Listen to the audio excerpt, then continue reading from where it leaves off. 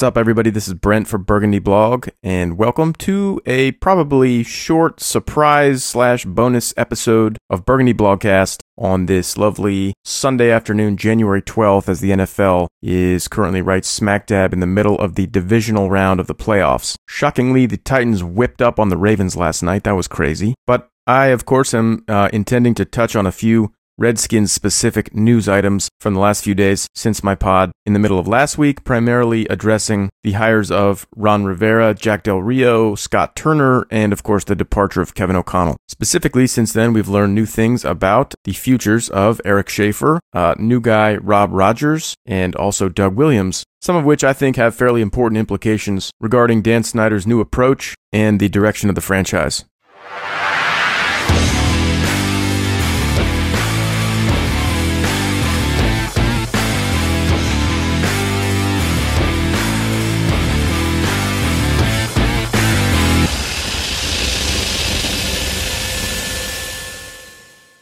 First, I want to clarify something I put out on Twitter last week that I probably should have addressed in the last pod because I think it confused and unnecessarily angered a lot of people, and I'm still hearing about it, and I'm a little sick of it. So this is regarding a tweet that I sent out that said something along the lines of, and I'm going to paraphrase myself here, I don't know enough about Scott Turner yet to say whether or not he's going to be better than Kevin O'Connell. But what I do know is that Dan Snyder has allowed Ron Rivera to let another young, buzzy offensive mind walk out the door so that Rivera could then hire Norv Turner's son instead. And this is what we call a, quote, good sign, end quote.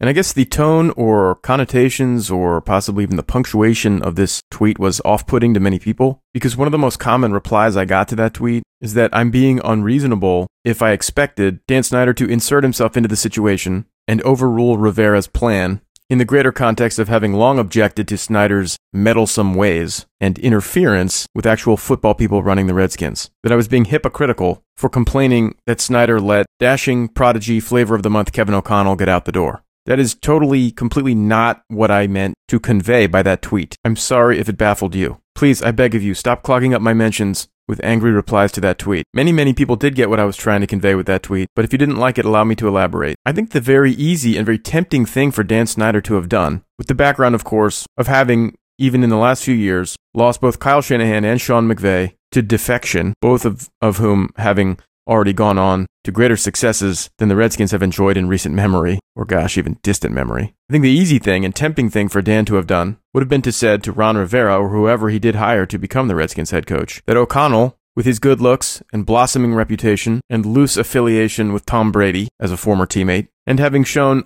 at least a little bit of chemistry at the very, very tail end of the year with Snyder's golden boy, Dwayne Haskins, I'm sure part of Dan Snyder wanted to tell Ron that O'Connell had to stay, that he was part of the deal, that he was viewed as an asset to the organization, and that the new coach would be expected to make it work with him and retain him and obligate O'Connell to honor the final year of his contract with the Redskins in 2020 and keep him around as a potential successor. But instead, what Dan did was allow Ron to part ways with O'Connell and hire the son of a coach that Dan previously fired and who left DC on probably not the greatest of terms. Okay, in my tweet, when I referred to Scott Turner as Norv's son, I didn't mean it in a disparaging way to Scott, as was hopefully clear from my pod last week. I meant it in the sense that Scott Turner, of all people, probably would have been one of the last people that Dan Snyder would have looked to hire independently for that role if he himself had been in charge. So putting together those implications, what I was saying in that tweet and what I feel was that Dan let Ron dismiss or decline to retain or pursue, at least, some talent that Dan probably had some reason to want to retain. And furthermore, replace O'Connell with the first-degree relative of somebody who Dan previously terminated. So when I subsequently said that this is what we should call a, quote, good sign, the quotations were not sarcasm. I'm sorry if that threw some people. I wrote it in quotations as kind of a joke because there have not been many good signs around here for a long time, until like the last 2 weeks. Not many at all. The last 10 years in Washington, from a football perspective, have pretty much been one bad sign after another. And those quotation marks, part of a perhaps awkward joke about the fact that many of us might not even recognize a good sign anymore when it hit us in the face. It is truly, literally a very good sign that Dan Snyder obviously let Ron Rivera make this decision on his own. Passing on O'Connell and pursuing Scott Turner is about as obviously a Ron Rivera move and is obviously not a Dan Snyder move, as we could have seen in this situation. It is a clear indicator that indeed Ron Rivera is steering the ship, at least for now. And frankly, I think that's the most important implication of the move itself. I really don't feel that O'Connell or Turner is such a clearly better option right now. They're both relatively young, fairly inexperienced coaches, still hoping and trying to make names for themselves, having taken different paths to get where they are. But as far as I'm concerned, with limited information, it's kind of a coin flip as to which one I'd rather have Ron putting into the plans right now. The much more important thing that it says to me is that Ron called it, not Dan. And Dan probably would have had some reservations, but he let Ron do it anyway. That is a damn good sign. So then we learned that Eric Schaffer, long time Redskins employee and trusted sidekick to Dan Snyder and Bruce Allen, as primary contract writer and negotiator, and also general counsel, meaning, I think, miscellaneous legal expertise. Eric Schaffer, whose reputation in the local media and the national media, apparently among many player agents, is very good, is in fact out, totally gone, released from his contract which was set to expire in May, but effective immediately, parting ways with the Redskins. I'm not going to talk forever about this because my take is pretty simple. I believe that he did a really good job in his role in those responsibilities over these last 17 years. I believe he was creative in designing contracts that allowed the Redskins to occasionally go out and get expensive players for usually reasonable or at least not altogether outrageous contracts. And I'm sure he was part of keeping the Redskins in relatively good health with respect to the salary cap through most of Bruce Allen's tenure, and especially after that big penalty almost 10 years ago for trying to take advantage of the uncapped year for doing sketchy things with the contracts of Albert Haynesworth and D'Angelo Hall.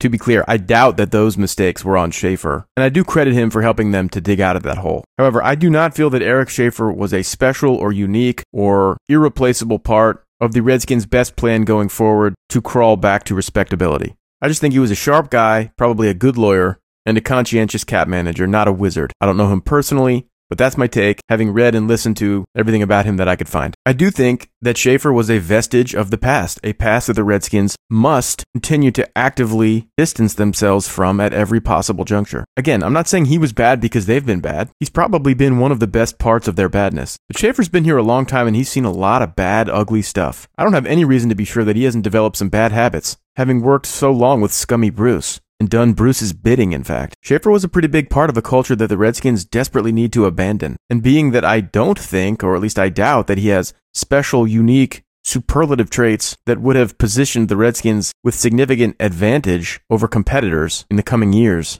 then I'm certainly not going to object strongly to his departure. Now, Rivera has brought in to take Schaffer's place this guy Rob Rogers from Carolina, who was literally there on the first day that the Panthers organization started business. He was hired by Dom Capers, the first coach of the Panthers, initially as a temp, while Rogers was in the process of looking for a full-time gig, an actual start to an actual career, having just recently graduated from Harvard. Rogers was there when the Panthers started. 25 years he worked for that organization, and he gradually got into contracts and contract negotiation. He became their resident capologist and also their chair of analytics, to whatever extent the Panthers were into analytics. I have absolutely no problem with Rob Rogers being the new Eric Schaffer. There are some similarities here to what I just said about Scott Turner and Kevin O'Connell. These are two individuals having, of course, taken different paths to where they are right now in their respective careers, but with fairly comparable degrees of experience, and as best I can tell, roughly equal or at least comparable league-wide reputations. And furthermore, the deciding factor, the thing that I would say pushes me off the fence and overall in favor of this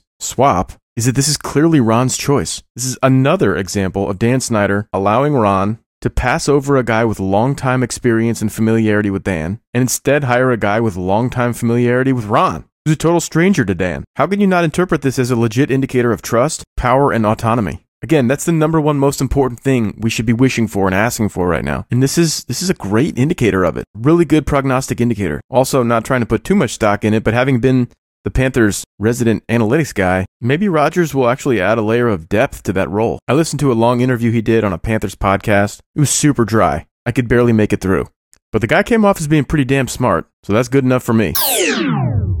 Lastly, Doug Williams got officially reassigned from Vice President of Player Personnel to Vice President of Player Development. In the accompanying press release, the Redskins did not explain what the Vice President of Player Development actually does. There's not even a sentence's worth of explanation about his new role. But I think it's reasonable to assume that this is some kind of position that will give him access to players and time and resources to assist them in their maturation into true professionals and to stay out of trouble. And I think all of that just sounds perfectly, totally fine. I like that Doug did not get unceremoniously dropped. I like that his reputation is preserved. He remains a part of the organization because he's a true legend that most of us do respect. But I never really felt that he was ultra qualified or ultra accomplished in his personnel contributions to the team. He's not a great public speaker. In fact, he's a downright poor one. He put his foot in his own mouth several times when trying to address complicated or sticky situations to the media. To be entirely clear, I do not think he is an unintelligent person. I think he has excellent football instincts. He's been very successful in a variety of different football roles, both in college and in the pros. I suspect he's a very smart guy, but he's not a good verbal communicator in front of a microphone. So he was a poor fit for that component of his responsibilities.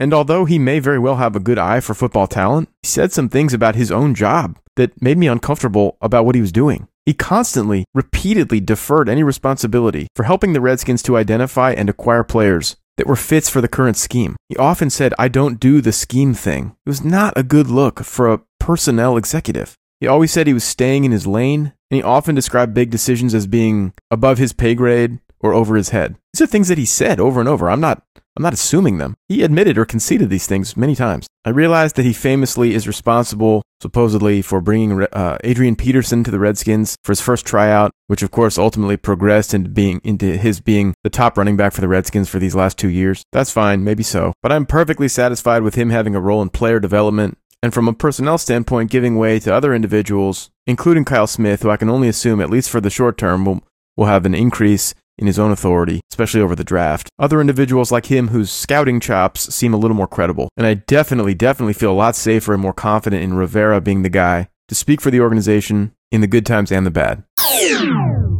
There was a good nugget in a recent article in The Athletic by Ben Standig that the team has told the local media that Rivera is not expected to attend the Senior Bowl. Now, I would only be speculating as to the implications of that decision. Of course, we need to wait another couple weeks and see if that's actually the case. But if indeed Rivera's not going and he's trusting Kyle Smith to go and basically run the show down there in a very important part of the 2020 scouting process, it does kind of seem to me like he's given Kyle a little bit of a leash right now, and maybe this is a test run. Maybe this is a test drive on a draft to be conducted almost entirely by Kyle Smith, with lesser responsibilities at Kyle Smith's delegation. Now, that could be, as has been bounced around in reports, that Rivera just happens to know that whoever he's going to go after as his new, quote, GM type person won't be available till after the draft. But I think it could also definitely be that Ron is going to give Kyle a legit shot to impress him and to earn his keep here and to prove his worth and maybe earn a promotion. And I think that's pretty cool. I'm good with that. I think Kyle Smith is a guy, in my own investigation, who has indeed been responsible for many draft successes for the Redskins. And he too is a football family lifer. His dad, of course, was A.J. Smith, who was a very successful GM with the Chargers. I kind of feel like of the two guys, Schaefer and Smith, who locally have been thought of as being good even though the Redskins were bad, to me, Kyle is the one whose talent would be more useful and more applicable and would be more needed in this organization moving forward. So if indeed this draft is an opportunity for Kyle Smith to lay first claim on the new GM's title and grab it by the horns and run with it, then I think that's a perfectly smart, prudent approach by Rivera. And obviously I'll be hoping that the Redskins have a good draft anyway. But in particular, I would really like that outcome if Smith was able to really knock this draft out of the park and earn Rivera's trust. I think that'd be a lot more encouraging for the future than if after the draft, Rivera just went back into his Rolodex and summoned another former Carolina colleague in Marty Herney to come on up and join Panthers North. So let's all hope that Kyle Smith can really come into his own starting right now.